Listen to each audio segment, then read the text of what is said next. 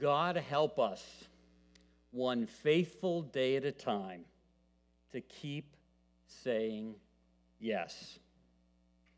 Those yeses unclutter Christmas. Those yeses unclutter life. So what makes that possible? What makes that possible for Mary to say those yeses, for Joseph to say those yeses, and for Jesus to say those yeses? What makes it possible? All through our series, we've been talking about Christmas uncluttered, and our focus verse has been this, Matthew 1:23. They will call him Emmanuel, which means God with us. Those words, God with us, are not just sentimental Christmas words. They're actually words that make life possible. They open up life. They bring God's presence into our lives.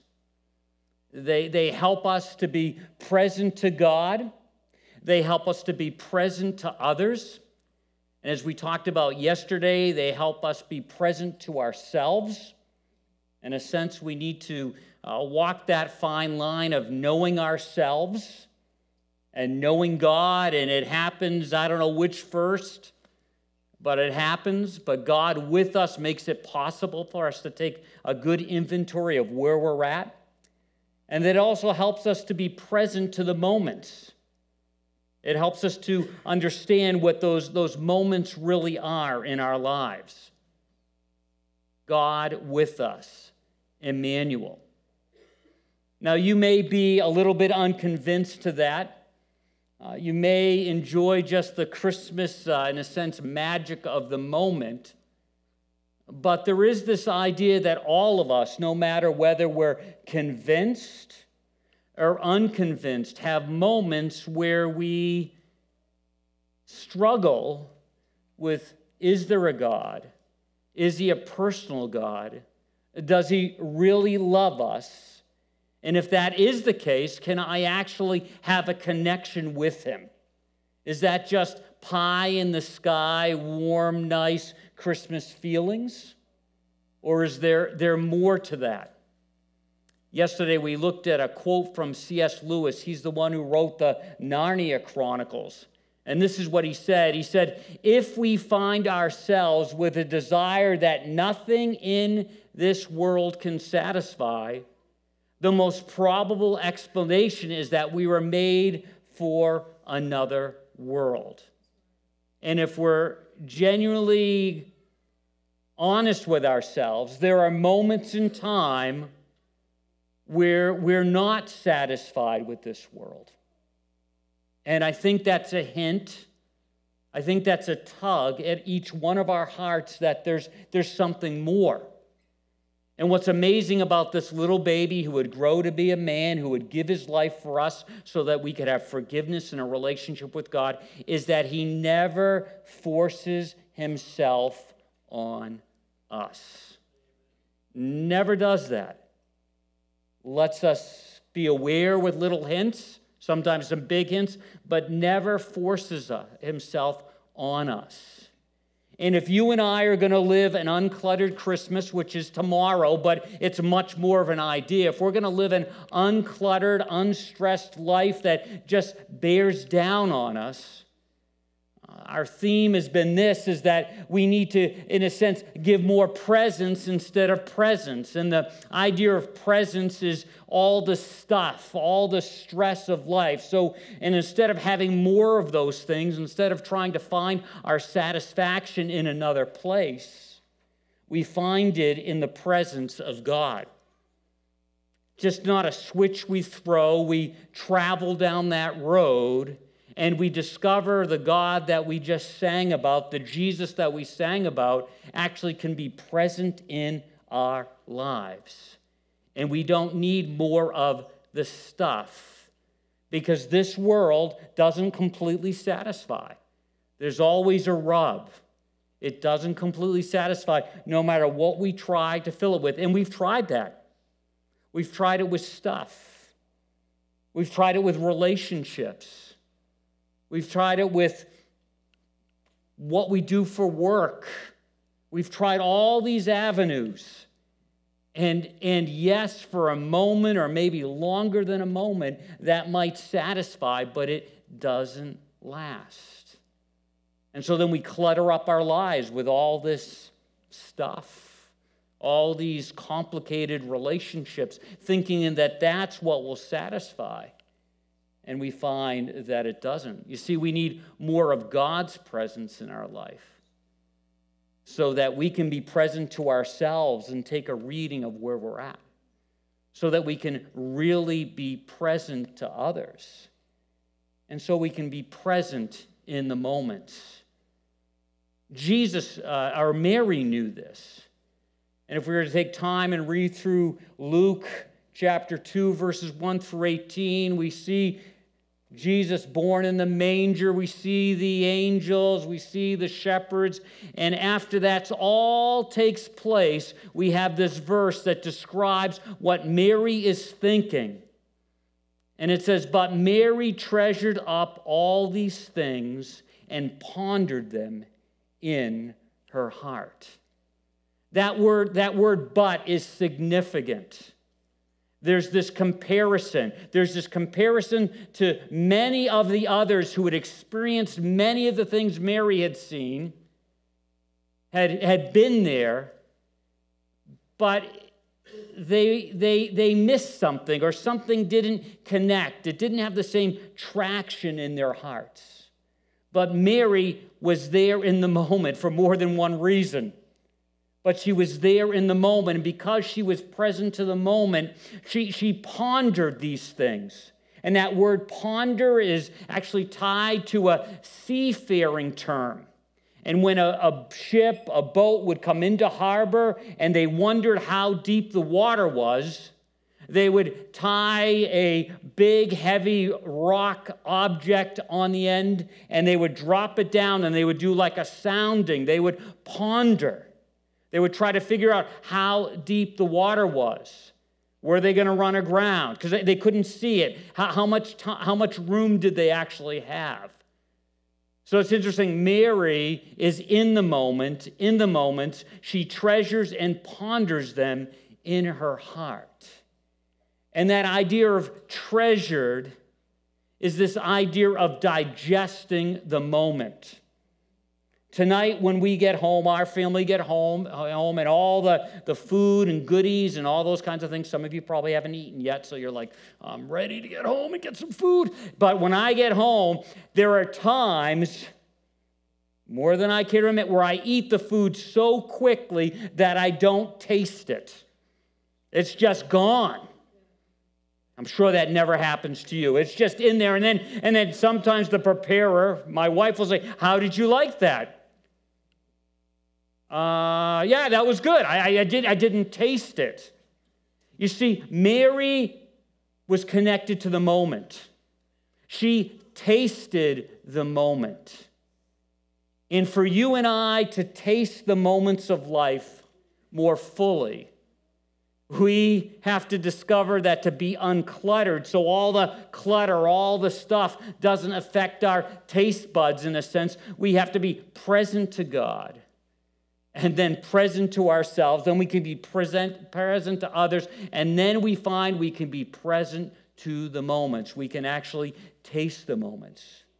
When we started our series 4 weeks ago, we had this verse tied to the idea of tasting the moments. It says, "Make the most of every living and breathing moment because time is short."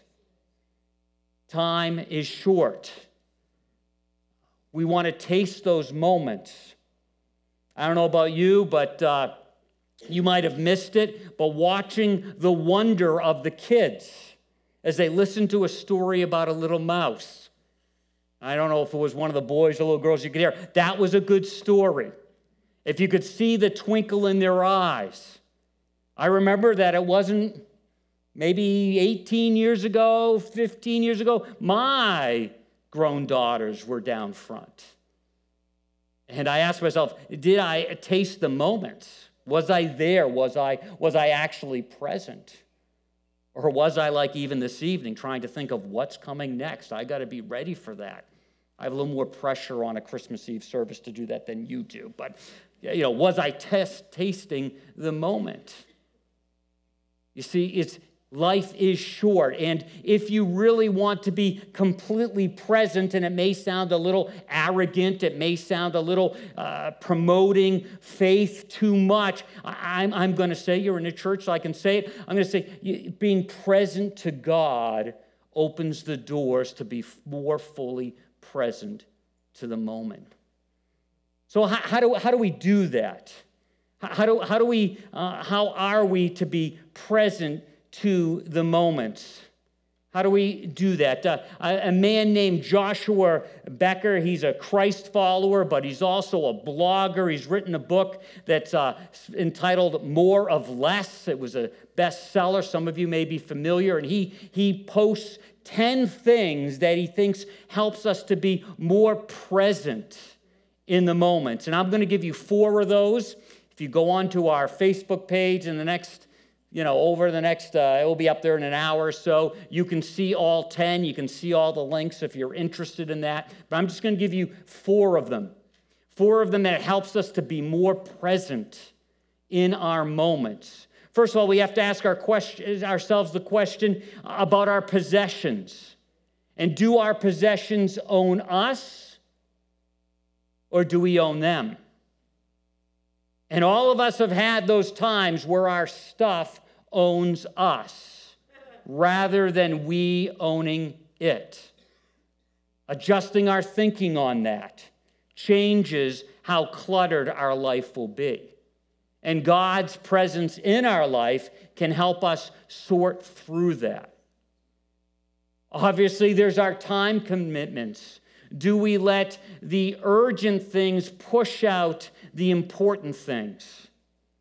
Our first week in our series, we saw a clip from George Bush and his 2 twin granddaughters, and it was interesting to see that he was present to those 2 granddaughters even when he was president of the United States. So over and over, he was present to us. We have to ask ourselves, how do our time commitments function? Because if we're going to live uncluttered lives, we need to look at that. Also, the idea of our negative thoughts. We need to take responsibility for them. Take responsibility for the way we think. Forgive past hurts. Replace negative thoughts with positive ones. I could give you verse after verse after verse that talks about that idea. That helps us be present in the moment. Hard one for me is our connection to the world. What's our screen time look like? What's our phone time look like? Do we ever shut that thing off? Is it always in our pocket? Is it at the table? Is it in those special moments? I don't know if you ever remember the Peter Pan with Robin Williams called Hook. And there's this moment where he's at his daughter's play. And phones are just starting to get to be where they can be in your pocket. They didn't have smartphones yet. And he's there on the phone at the play. And his wife is looking over to him with some disgust, saying, "You're missing it. You're missing it." You see, if we're going to really be present to the moments, we need to look at how we interact with them. Because uncluttering Christmas, it's almost a little too late to do that, but uncluttering the next year means that you and I need to give more of our presence rather than presents, those things. We need to be present to God. He's present to us. Emmanuel, God with us. We need to be present to ourselves and not stuff those feelings down that make us go, wow, this world doesn't really satisfy. Maybe I'm made for something more, rather than push those down, rather than go do something more to try to fill that place. We say that God needs to be present so I can be present to myself. Then I'm present to others. And then I'm present to the moments. Would you pray with me? Heavenly Father, Lord, all of us come from different places, different moments in time, different spiritual journeys. And we just ask that in a moment like this at Christmas time, we wouldn't let the concept of you and who you might be just slip by. That it wouldn't make us feel guilty, it would make us feel with anticipation. Tonight, these kids are going to go to bed with anticipation for the morning.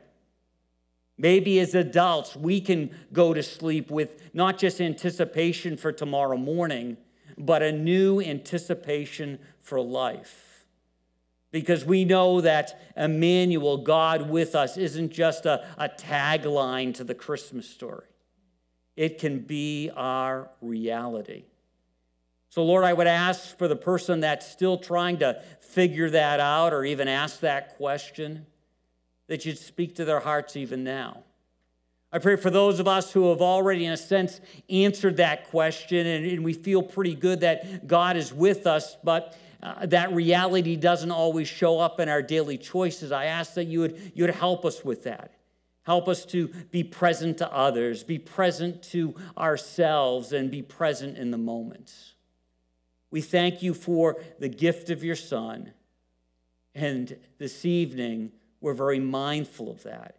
And we celebrate that baby born in a manger who would grow into a man who gives his life so that we can know you firsthand. We thank you. In Jesus' name, amen.